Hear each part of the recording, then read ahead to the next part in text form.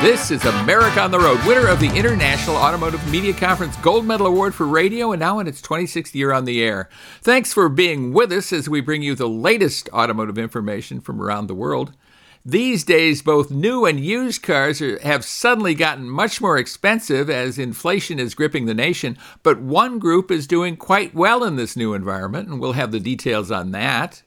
Meanwhile, Acura is trying to shake things up by bringing back one of its most familiar nameplates. Much more on that coming up, too. America on the Road is brought to you by Mercury Insurance and DrivingToday.com. If you're looking to save some money, you should switch to Mercury for your auto and home insurance. Californians save an average of $670 with Mercury. So imagine how much you could save. Get a quote today at MercuryInsurance.com. Hi, I'm Jack Nerad. With me is co-host Chris Teague. Chris lives at one end of the country. I live at the other. Each week we get together to talk about cars, something we are very passionate about. And Chris, you have a change in the car household at the Teague residence. Tell us about that. It's kind of cool. It is. So we've talked a few times. I bought an old Porsche Cayenne a few months ago now. And, with the supply chain the way it is, the repairs that it needed weren't so large that it was impossible to drive, but it was just impossible to find the parts. So it sat in the shop for 3 months until I actually needed to use it, and then decided that I was just going to get rid of it. So sent it away and pulled in with a 2022 Volkswagen Golf GTI on Friday.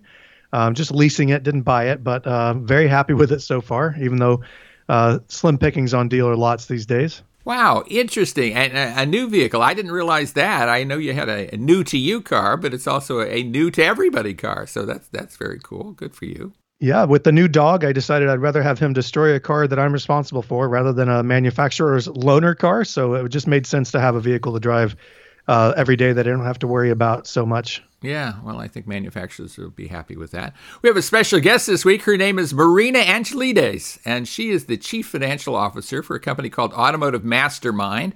We've interviewed some of their folks before. She's an expert on the intersection between the car buyer and the car dealer, something Chris just experienced. And so she'll help us understand this crazy market, as Chris will. In the road test segment, Chris, what vehicle do you have for us this week? I was driving the 2022 Infiniti QX80, Jack. It's a full-size luxury SUV with plenty of great features and quite a few quirks as well. Quirks, I like that. Well, I can't wait to hear about that. I was driving the 2022 Ford Mustang, a Mach 1, so we'll talk about that. We don't have to explain that all that much until we get to the road test segment. Before we do that, we'll have some auto-related news from around the world, so stay with us for that. That's coming up next, right here on America on the Road. Stay with us. Welcome back to America on the Road with Chris Teague. Jack Nerad back with you. And it is news time, and wow, do we have some news for you. I took a trip to the J.D. Power Auto Summit very recently, and a lot of information gleaned from that. I learned a lot. I was really glad I attended that.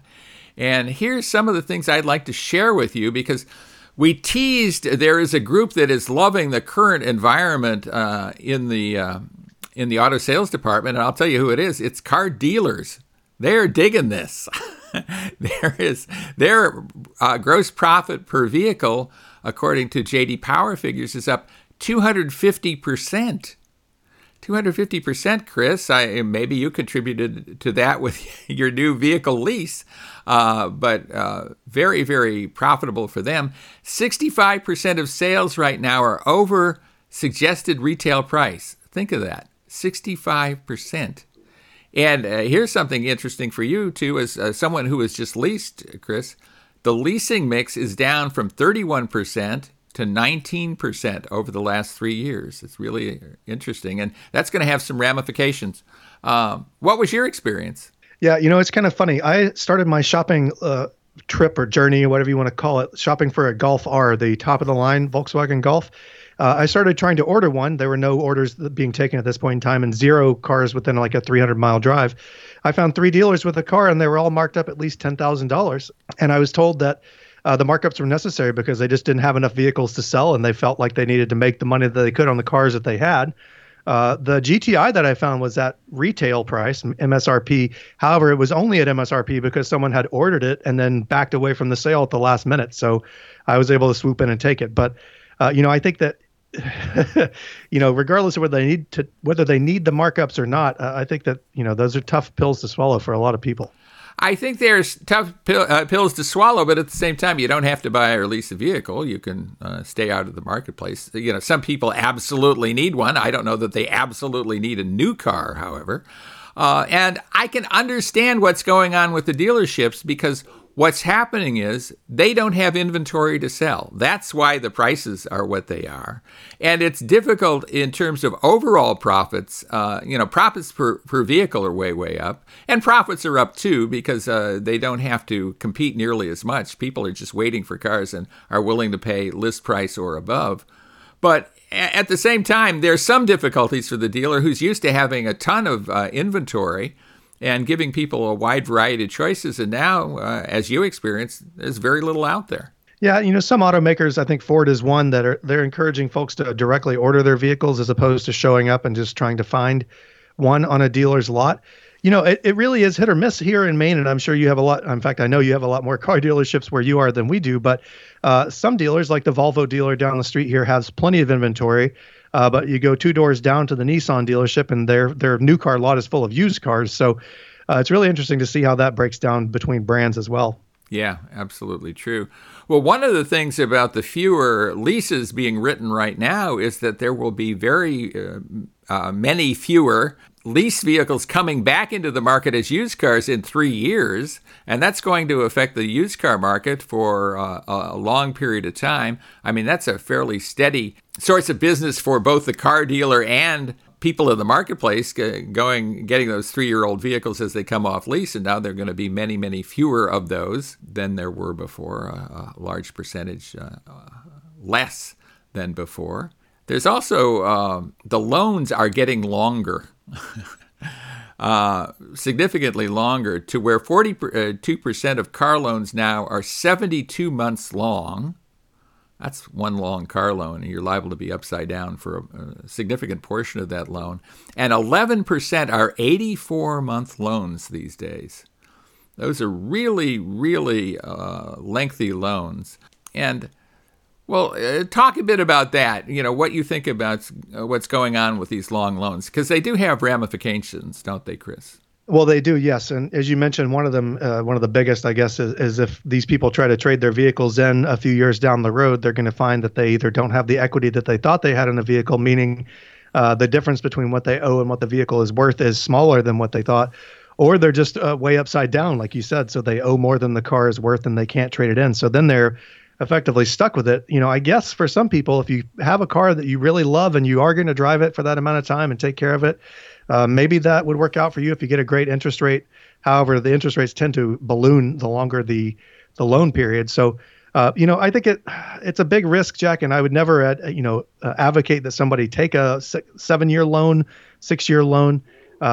But I guess if you have to have a vehicle and you can only afford it that way, that might be the only way for some people to get it behind the wheel. Yeah, I think there's a lot of ways to get behind the wheel without going to a 7 or 8-year loan or something like that that are more palatable and just make better economic sense. Here is one thing in, I think, the buyer's favor, and that is the trade-in equity has gone up pretty significantly. It's essentially doubled, more than doubled from $4,200. So the average trade-in of a couple of years ago was $4,200.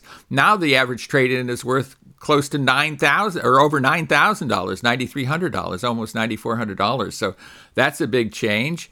Retail sales will be up. Retail car sales will be up for 2022, but largely only as far up as inventory will take them. We've heard basically they're selling off the truck. The truck gets delivered and the car goes out. And that's what's happening. I mean, dealers are selling the cars that reach them. Almost 100% of those are turning them very, very rapidly. And it's a way different business than it has been really for the last maybe 100 years. This is a real anomaly going on right now. It will be really interesting to see, as you mentioned earlier, with the lease turn-ins impacting long-term used vehicle availability. It'll be really interesting to see how this, if at all, changes the dealership model. If there's no incentive to have a huge lot full of cars if they're being sold so quickly, or if people are ordering them, straight out of the dealer's website and then are configuring them and buying them straight that way. It'll be interesting to see, if this shrinks the average dealer, it makes them a little bit more compact and more agile. I would love to see how. I wish I had a crystal ball to look 3 or 4 years down the road. Well, I'll gaze into mine, and I will tell you that because this industry is so production driven, and there generally is way overproduction. There's ability to produce a lot more cars than there are buyers. We're not seeing that now because of many restraints, supply chain problems, and chip shortages and those kind of things. But overall, we're going to go back to an overproduction kind of situation. The big car companies are not as agile as dealers are, and they are not going to be able to get rid of all the production facilities they have. So at some future date, mark my words, this will change. It'll change to kind of back to what we saw before. I'm marking this down, Jack. Write that down. Hold me to it. Hold me to it. Circle this date on the calendar. Well, another reason to circle this date on the calendar is that Acura is bringing back a nameplate that many of us have known and loved for years and years. How they ever let this go, I don't know. I guess they got into that alphanumeric naming and let go of the Integra. But it is coming back, and it's one of the, I think, prototypical sports compact cars. What's your take on the return of the Integra, Chris? I am excited. The Integra, one of the original Integras, was the first car I drove with a manual transmission. Just so many great experiences in the older cars. The new car looks great. I think some people would complain about the form factor, although that is a form factor that Acura has used in the past for the car. I think it looks great. The performance seems to be there. It shares a lot of the parts underneath the hood with the Honda Civic Si. So the turbocharged 1.5 liter 4-cylinder is at 200 horsepower, limited slip differential. So it looks like it's got the goods to be quite a fun car. I'm really excited about it. I'm so glad to see this vehicle back, and I think it's going to be really exciting. I agree. And, the Integra is just such an anomaly in today's world. And, even the Civic Si, the small stick shift sports cars, sports sedans. So, I think we're not likely to see a ton more of them like this unless they're, electrified without a manual transmission. But the more the better for now while we can still get them. Well, it's interesting you mentioned the manual transmission, because that's certainly the way to go, because the alternative is a CVT with shift paddles to change gears that a CVT doesn't have. So, we will see how that sorts out. Maybe it'll be a lot better than I expect, and I'm hoping so. I'm really excited about this car, and I'm really excited about the fact that Acura is bringing this back. So, very, very cool. Absolutely agree. And when we come back, we're going to be talking about a big luxury SUV, the Infiniti QX80, and, of course, the Ford Mustang. You guys have heard of that, I think. So stay with us for that. We'll be right back right here on America on the Road. Welcome back to America on the Road with Chris Teague. This is Jack Red with you, and we're so glad you're with us for road test time. And way different vehicles this time around. We have a big 3-row luxury SUV and a sports car, or essentially a sports car. A sporty car is what they used to call them. I guess they're calling a Ford Mustang a sports car these days. But Chris, you were driving the Infiniti QX80. Tell us about that. I was driving the Infiniti QX80, Jack. It is essentially a nicer Nissan Armada, if you want to think about it that way. It's a full-size 3-row SUV, luxury SUV, as we said. It comes with a 5.6-liter V8, producing around 400 horsepower, exactly 400 horsepower. It's paired with a 7-speed automatic transmission and either rear or four-wheel drive. So they start around $72,000 for the base Lux trim. I tested the Sensory trim, which is the top model. It's just shy of $84,000.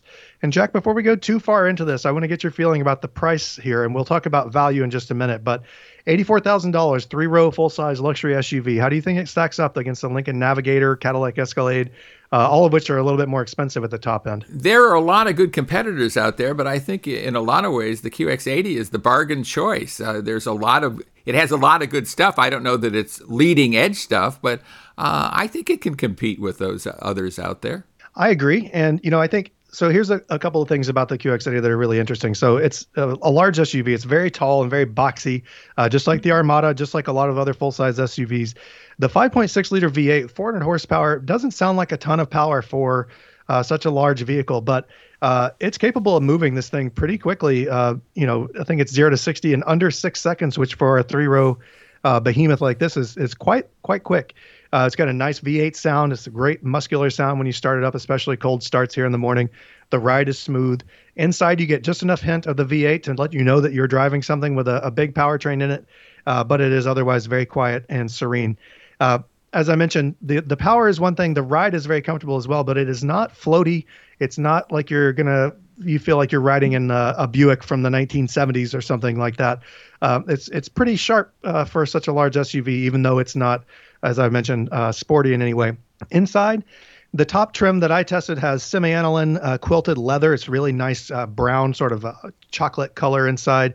3 rows of seating, as I said, Jack, and this is where we're going to talk about my height a little bit, and I'll get your opinion here, too. I can't wait to hear it. And I have an opinion about your height, too, but I'll keep it to myself. Oh, well, I'm 6 feet tall, and with the second row captain's chairs that this vehicle has, my 2 daughters riding now in car seats. I have a 9-year-old and a 5-year-old. Both of them could stretch out, have absolutely no problem with leg room. My wife, who is just over 5 feet tall, also had no problem riding in the second row. Plenty of leg room there behind me in the driver's seat. The challenge here is with the third row seat, and I know we talk about this sometimes in vehicles, midsize SUVs like the Honda Pilot or the Toyota Highlander. They're hard to access, and they're not all that comfortable for adults. That's the same case here. The QX80 reaching the back row is a little tough. Once you're in there, I wouldn't want to ride back there as an adult at 6 feet tall, as we know, for any distance of time. And Jack, I don't know if you've been in the back of a 3-row SUV lately, but what are your thoughts on, how useful these seats are for people who, don't have families or may only occasionally need to use them? Well, I think there's a wide variety of accommodations back there. I think we talked about the Jeep Grand Cherokee L in a recent show. Maybe it was even last week. And I think that has a pretty good, for adult, third row seat. It's fairly accommodating. Others, not so much. And I think as you go through these with the family that you have, and you bring kids along, bring friends of the kids along, it's mostly going to be kids back there. It's going to be rare that you're going to have adults back there. So I think they serve a purpose for sure. I think the third row is useful. I agree. I will say I wish that many of them were more easily accessible, but my wife's XC90 that we have, the third row is plenty of space for people to ride back there, but it's almost impossible to access without playing some sort of contortionist body movements to get back there. But in any case, the inside of the QX80 lives up to the price tag. I think, the semi-aniline leather feels great. Heated and cooled front seats, heated second row seats. The leather is soft. The interior is full of soft touch materials. The design is great. It looks nice. Visibility is good. There's a 12.3-inch touchscreen. It's got wireless Apple CarPlay and Android Auto. It's got a wireless device charging, I'll call it a cubby, which is kind of tucked into the dash. It's a little awkward to reach back there. And my top trim had a rear entertainment system with 2 screens, remotes, and Bluetooth headphones for the kids, which they absolutely love. I think we only own like 2 DVDs at this point in time, but they work great. You have to plug in the DVD player, but all good there. So overall, I think the interior here has a great design. I think it's pretty intuitive. I will say that, Infiniti did a good job providing physical controls for a lot of things. However, the volume knob and the control for the temperature of the climate settings are right next to each other or right on top of each other, and they're almost the same size. So I'm constantly like turning up the heat or turning down the heat, trying to adjust the radio volume and vice versa. And I think, there's some other quirkiness with the infotainment. It's a little clunky at times, but overall, it's, as you mentioned, it's a value pick. It's very comfortable, and I would recommend it even against more expensive and probably better SUVs from other brands. I like it too. I think it is good value, and I think it's certainly worth a look. So look at that Infiniti QX80 and see how you feel about it. Well, I was driving a vehicle that needs no introduction. That is the Ford Mustang. And it's amazing to me how Ford has just stuck with the formula that is now more than 60 years old. Can you believe that? More than 60 years old, but essentially the same. A highly styled 2-door. Puts looks and performance ahead of interior space and practicality. That was a big deal in the 60s, and it's still a fairly big deal now. I have to scratch my head and wonder how long this will go on when we see this kind of relic from the past in this era of electric vehicles, where the form factor of the vehicle changes or could change very radically. But we'll see how that goes. I think a lot of people are still excited about Mustangs. I'm excited about driving the thing. And I was excited this past week driving the Ford Mustang Mach-1, one of the many choices out there. There isn't a ton of news for a Mustang for the 2022 model year, but they do have a bunch of specialty models. And I think when there's no big news out there, no big change in a model, they put together some special models. And, geez, there's more than a handful. It's kind of amazing the number of limited edition models. There's the GT500 Heritage Edition, the Ice White Edition Coupe, the California Special GT Performance Package, and the Coastal Limited Edition. And then there's a Stealth Edition. So all of that is coming your way from Mustang. I was driving one of the top-level Mustangs, I guess not the Shelby GT500, which is almost beyond Mustang, but the Mustang Mach-1, that bases at over $55,000, a lot of money, but is very sophisticated, really. It has Brembo 6-piston front brake calipers, a bunch of different, an oil, a transmission, and a differential cooler. It has active dampers. That's an important addition. Very, very good suspension here. And it has the Tremec 6-speed manual with rev matching is an important thing. You can get it with a 10-speed automatic as well. And a lot of people will probably be better off with that, but there's something cool about that 6-speed manual with the rev matching that helps you with all that. This is a vehicle with immense performance potential. The Mach-1 has 470 horsepower from its 5-liter V8 engine. This is a normally aspirated 5-liter V8. Talk about old school, with a 6-speed manual transmission. I mean, way old school. What's your take on all that, Chris? Are you geezer enough to appreciate that? Oh, of course I am, Jack. I would love it. I was looking for a manual gearbox in the GTI before I settled for the one that I bought. But as you say, the Mach-1 is it's an interesting car because it's kind of a part spin special where they've gathered bits and bobs from the GT350 and other performance Mustangs, and they've slapped it all together. And the outcome is more than the sum of its parts, I would say. And it's actually a very cohesive, fun car to drive. It is. It is all of that. And you summed it up better than I have, actually. A lot to like about it. It has a Mustang-style interior, kind of semi-retro, although it has digital displays that are useful, and the Mach-1 is fairly upscale. I would not say it's extremely luxurious. I'd just say it's kind of nice, kind of premium, maybe, as opposed to luxurious. It's a reasonably practical car of its type in that it has 13.5 cubic feet of trunk space, much better than the Camaro. It's an obvious competitor. The Camaro has laughable trunk space. It also has, on the modern side, the sync infotainment system with a big, it could be as large as, it has a 12-inch digital instrument cluster and then a big screen for the touchscreen as well. So that's very modern, and a lot of modern safety features as well. I think there's a nice combination of the modern with what is essentially a very retro car.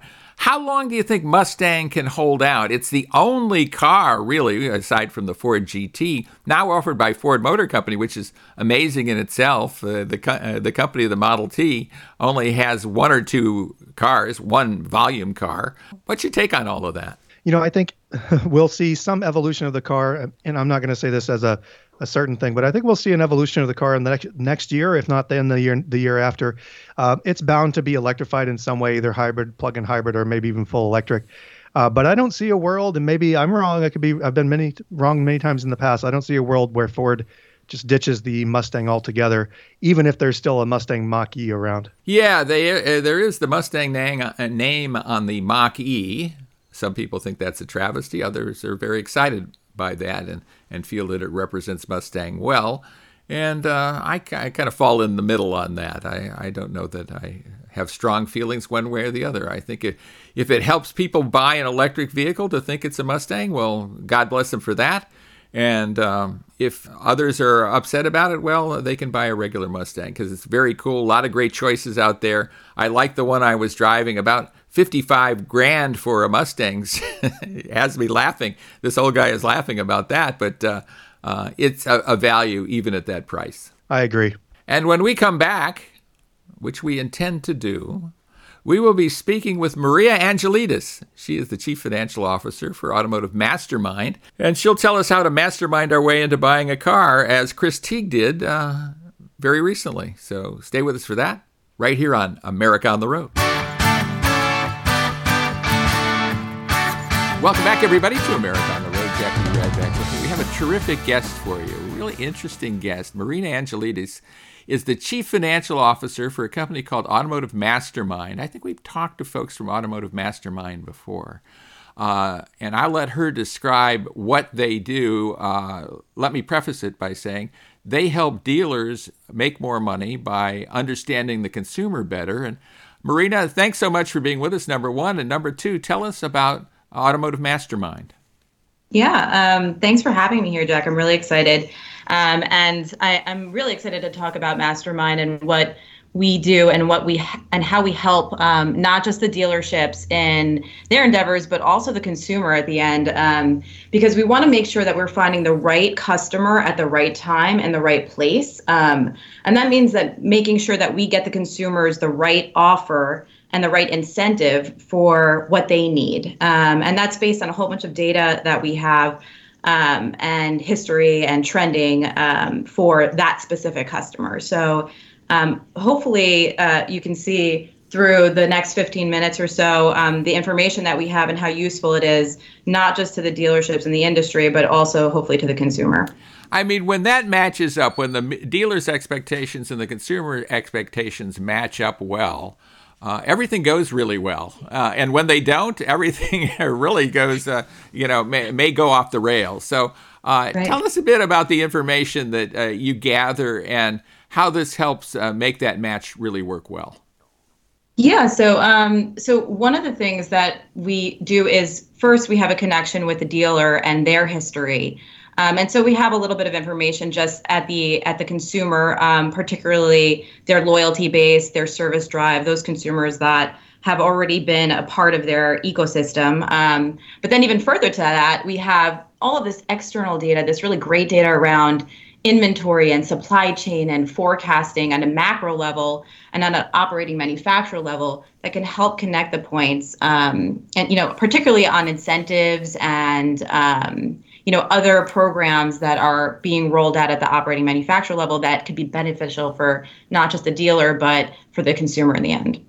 This is a really challenging time, I think, all the way around. It's challenging for consumers. There's very little new car inventory, or much less new car inventory than we're used to.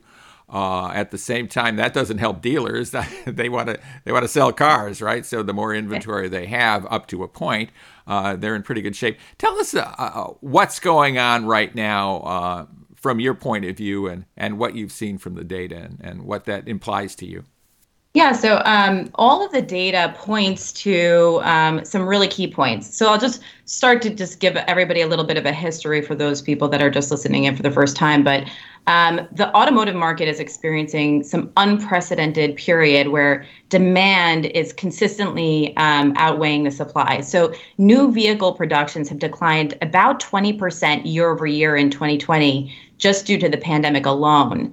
And then followed by that, because of the supply chain impact, the chip shortage quickly followed. And that really took hold in spring of 2021. So that left production levels pretty flat on a year-over-year basis, while coming out of COVID, the demand kind of rebounded, right? And so therefore, high demand, low supply, obviously, we're seeing increased prices on whatever new inventory is out there, but also in the used vehicle supply. So the used vehicle supply is getting hit by both ends, right?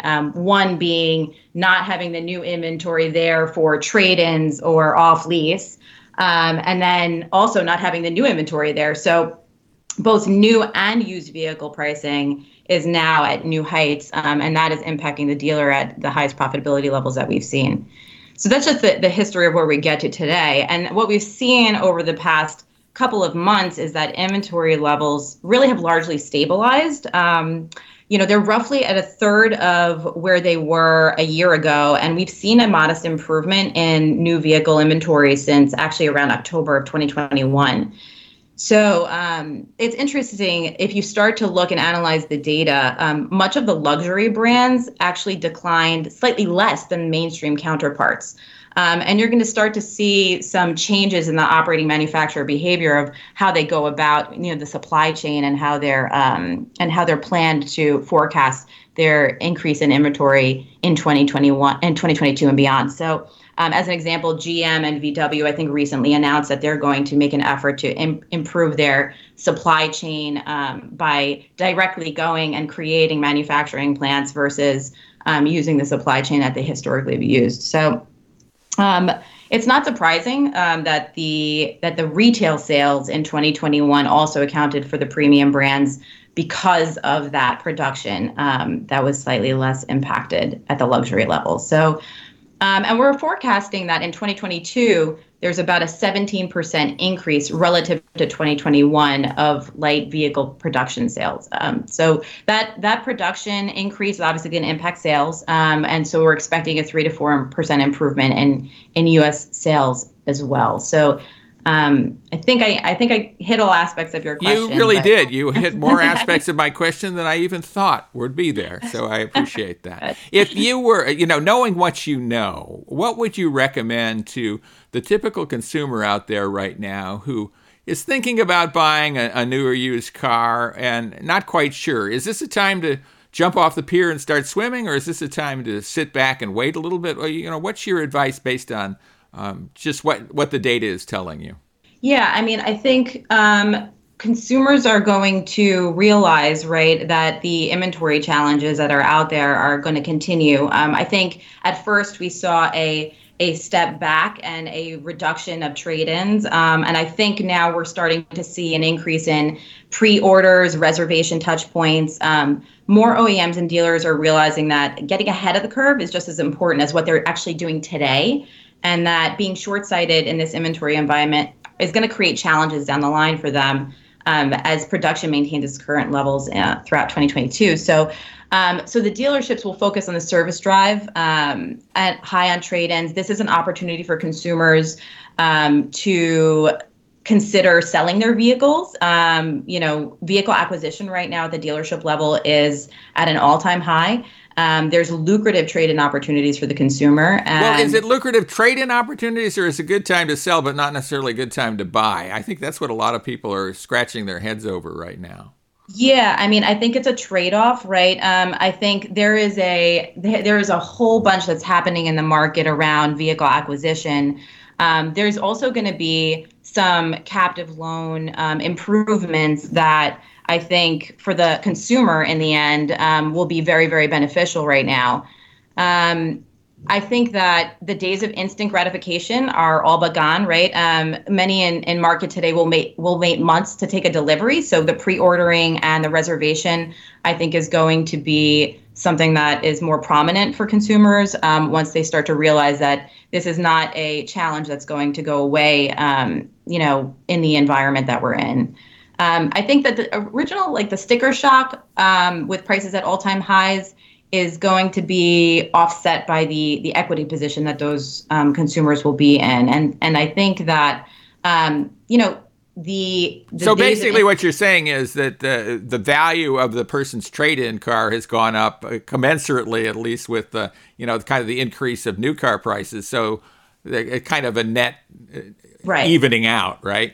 Right, especially for those folks that have been loyal to the service drive and that maintain their vehicles. Their value in market right now for their vehicle is really at an all-time high. So they're actually in the best position right now to do the appropriate trade-in. So those should be really considered for themselves, more than some of the other folks that maybe are not in a position to where they just came off lease and they don't have full equity in their vehicle, right? That's a different situation. Right. Some people suggest that the current, the way the market is working now, and as you mentioned, a lot of people ordering cars maybe because they have to, not because they want to, and then waiting to take delivery for weeks or months for the vehicle. That will become the norm going forward. I'm a little skeptical about that. I think when there's more supply, and there will be more supply, because the basic situation with the car industry is oversupply and has always been, probably as long as you've been in the industry, Marina. Yep. So give us your thoughts on that, on ordering versus going back to traditional stocking of inventory and selling off the lot. Yeah, I mean, I think that's all dependent on the turn in the supply chain and how operating manufacturers will behave. So for us, like some of the leading indicators that we'll be monitoring is, firstly, just what's happening in the environment around COVID, new variants. Are they kept in check by vaccines? Are there other measures? That actually will have a significant impact on the supply chain recovery. So if that's happening, then the supply chain will turn more quickly and inventory levels will start to increase. And I do think that in general, in the industry, operating manufacturers will want to get back to that high level of turnover, right? Like, in the 90, 100, 110, whereas right now we're seeing a consistent stabilization at 60, 70 day turn. So, and that's increased, right, since probably Q3 or Q4 of 2021. So I think that there's definitely progress there. I do think that it will turn, but I also think that there's other avenues, right, that dealerships are going to have to address and consumers are considering, right? There's the consideration of digital retailing and how that is impacting the market, and the age of convenience and the age of technology. And again, the instant gratification, I think, has got to be addressed somehow, right, in this generation. So I think the next step for dealerships as well as consumers will be in the digital retail world. Well, one of the promises of digital retailing, right, is this thing shows up on your doorstep the next day. It doesn't show up 4 months from now, as it would if you were ordering a car that way. I mean, what do you think that would do to the progress that we're seeing in digital retailing? Again, the promise being, hey, I can do all this online, and then the car shows up and I'm happy. Yeah, I mean, I think that from a consumer perspective, it satisfies their needs. I think that there's still some growth and learning in the industry. It is a new industry, right? And so brick and mortar has had its process in place for a very, very long time, and has built a stability for the consumer in that. Whereas I think there will be some learning curves in digital retailing. And so some of the more entrepreneurial consumers will likely take advantage of it and then kind of reap the impact of the new industry. So what I think is most prominent is the connection between the dealer and a potential digital retailer like a Gubagoo or a CarNow, right? Where I think that they get the best of both worlds in that they get the support, the customer support, and the customer service of a brick and mortar dealer, while getting the maintenance of and the instant gratification of the digital retailer. Car right now. Here you go. So I think that's going to be the evolution over time as this inventory environment continues on throughout 2022. What do you think the biggest challenges are as we're summing up here, Marina, facing the dealers, and how will that affect consumers going forward?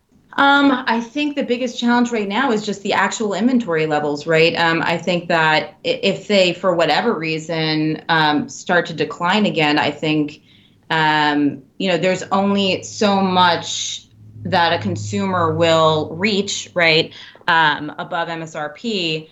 And I also think that the used car market is challenging as well. It has actually become more equitable to the new car market. So I think seeing that will have an impact on how consumer behavior is. But I do believe that once they start to see that there is a necessity in order for them to actually perform what they want to do, right? Like a trade-in or buy a new car, that they're going to have to do some pre-ordering or some reservation, that there's going to have to be some forward-looking behavior versus in the past where it was you just walked in and bought a car, or there's going to be an avenue down on digital retailing. It'll be one of those two avenues, and the dealership really is going to grow over the next 1 to 2 years in providing both of those avenues for consumers. So it fits the consumer purchase life cycle. Right. Well, there are a lot of questions that remain to be answered, but thanks so much for answering the ones you did. I got a lot of insight out of it. Marina Angelidis, who is the Chief Financial Officer at Automotive Mastermind. Thanks so much for being with us. We so appreciate it. Lovely talking to you. I appreciate it. Thanks, Jack. Thanks for having me.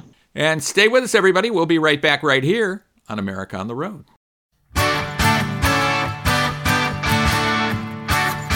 Welcome back to America on the Road with Chris Teague, Jackie Redd with you. It is our final segment of the week. I'm always sad when we get to this segment because I love talking with Chris about cars and learning what he has to say about them from across the country. And we'd love to hear from you, too. We'd love to have your listener question. You can send it to us at editor@drivingtoday.com. We'll answer it on an upcoming show. But here's a question I have for Chris right now. This is from Lynn in Santa Monica, California. Lynn asks this. Some people are saying that a vehicle subscription is a way to test an EV without buying one. Is that something I should consider? Well, I will say that vehicle subscriptions, no matter how simple they sound, are likely more complicated than you would guess. So if you're looking to try out an EV, the best thing you could do if you can find one is to try one on a dealer's lot so that you're not getting financially involved in signing up for payments or any sort of plan that's going to take you beyond the one vehicle or for an extended period of time. I think Volvo does Care by Volvo is what it's called, something like that. Yes. But you end up tied into a vehicle for more than a little bit of time. So I don't know that that's the best choice, Jack. What do you think? I'm not a big fan of subscriptions. I guess it's certainly worth investigation, but I'm not thinking that a subscription is really the logical choice here. And I think when people look at subscriptions like the Care by Volvo subscription, they realize they can probably lease that vehicle less expensively and not have the kind of mental gymnastics that they go through with a subscription.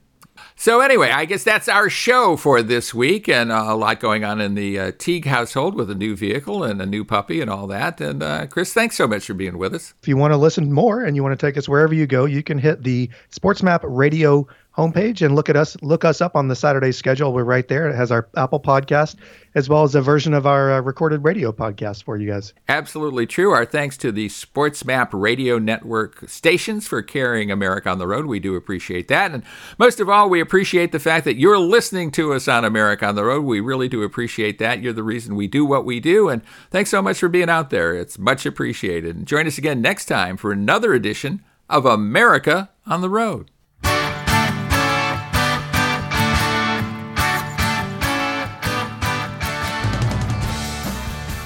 America on the Road is brought to you by Mercury Insurance and DrivingToday.com. If you're looking to save some money, you should switch to Mercury for your auto and home insurance. Californians save an average of $670 with Mercury, so imagine how much you could save. Get a quote today at MercuryInsurance.com.